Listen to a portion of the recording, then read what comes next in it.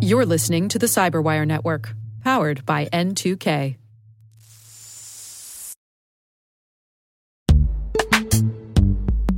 In the dynamic world of enterprise security, identity architects and IT leaders face a major challenge. Growth by repeated acquisitions multiplies the complexity of everything. Multiple IDPs, MFA providers, policy engines that all need to coexist. This can lead to fragmented user identities and policies that create security vulnerabilities and add access friction. Strata Identity solves this.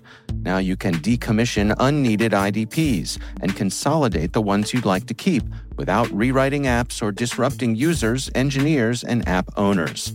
Plus, Strata's modular architecture makes it easy to integrate with any identity provider without manual maintenance and coding.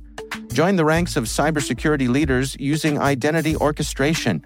Visit strata.io/cyberwire, share your top identity security priorities, and receive a pair of complimentary AirPods Pro.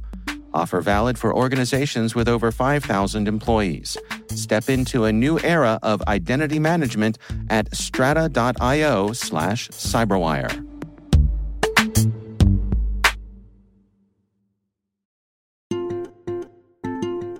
Hello, my name is Dwayne Price.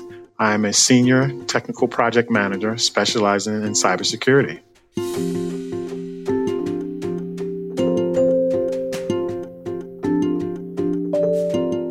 I've always been fascinated by the technology field. So when I decided my major at undergraduate school at UMBC, it was always information systems management. I like the aspects of the business side of computer implementations. A few years later, after obtaining my undergraduate degree, I received an advanced degree in that same specialization. It's always been a part of me, and I just enjoy that the technology changes and you can never know enough at any given point in time. I had an opportunity to do what's known as a cooperative education experience while I was in college. I really got a chance to sit down with professionals in the field, and one of the areas that really gravitated to me is around database security. After understanding what Unix administration was and being trained in that area, I naturally gravitated to doing database administration. That was kind of, I think, my foray into security, particularly as it relates to database systems.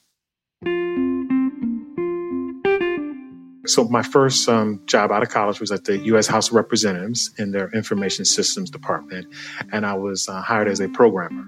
Due to a reorganization, an opportunity became available to me. I was able to move into system administration role. And then from that system administration role, along with additional programming, I was eventually able to move into Unix administration. In order to be a great database administrator, understand database security, you have to understand the platform that it sits on. And back in the day, the primary platform was Unix administration. So having that strong Unix administration background really prepared me to understand the relationship between Unix administration and database security.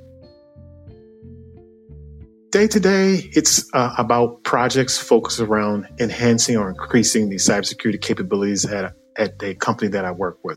For example, right now, many of the projects I focus on data security as it relates to data loss prevention, database activity monitoring, everything around securing data, whether it's what's known as data at rest that is sitting, or data that is in transit, or data that is in use.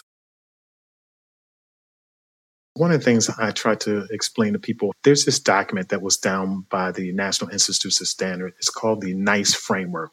It speaks to all the various different types of roles as it relates to cybersecurity, whether you want to be a SOC analyst, whether you want to do a project manager, whether you want to do threat and vulnerability management. I tell people to look at that NICE framework and identify what other roles are attracted to you. And in that document, it speaks to the competencies, the training, any applicable certifications that would be great to earn as you look to specialize in that area. One of the biggest opportunities that was made available to me was really out of accident. About 10 or 11 years ago, I was having one of these 360 assessments done by a third party where you go to like executive education. Actually, I was at Columbia Business School, and I was sitting down with a clinical psychologist, and he said, Dwayne, I can tell you're very good at talking very technical subject topics with technical people. Have you ever thought about being an adjunct professor part-time? And I was like, no, I have not. But see, that would be very good practice for you to explain technical concepts to people that don't necessarily know what you're talking about. So move ahead 10 or 15 years. I've been an adjunct professor part-time. I can turn it on, turn it off. I think that's really strengthened my communication skills, particularly explaining technical subjects to very non-technical people. I do have those mentors now, but I think having them earlier would have propelled me much faster. So that's definitely something I would tell the younger version of myself. Seek mentors in the industry sooner rather than later.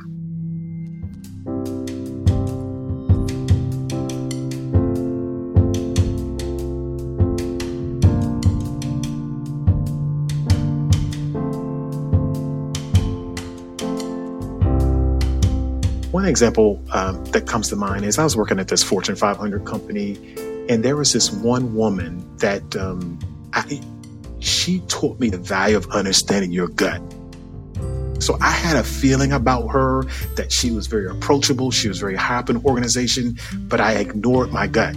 And I spoke to her after I left the organization, and she actually became a great mentor to me after. And one of the things she explained to me is, Dwayne, you have to understand what your gut is telling you and always go with your gut. So that's probably one of the great pieces of advice is understanding your gut. One of the things I want to be able to leave, and it's really based on the experience that I had earlier in my career. When you learn something new about a technology or a capability, no one liked to share that information.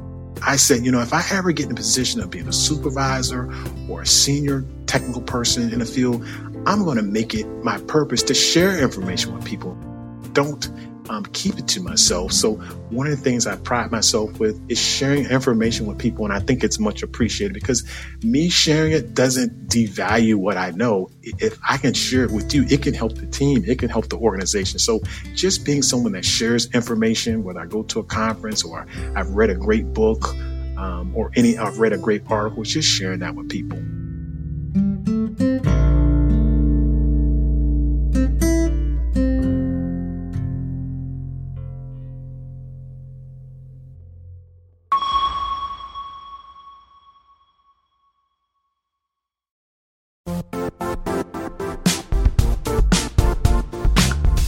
The IT world used to be simpler. You only had to secure and manage environments that you controlled. Then came new technologies and new ways to work. Now, employees, apps, and networks are everywhere. This means poor visibility, security gaps, and added risk. That's why Cloudflare created the first-ever connectivity cloud. Visit cloudflare.com to protect your business everywhere you do business.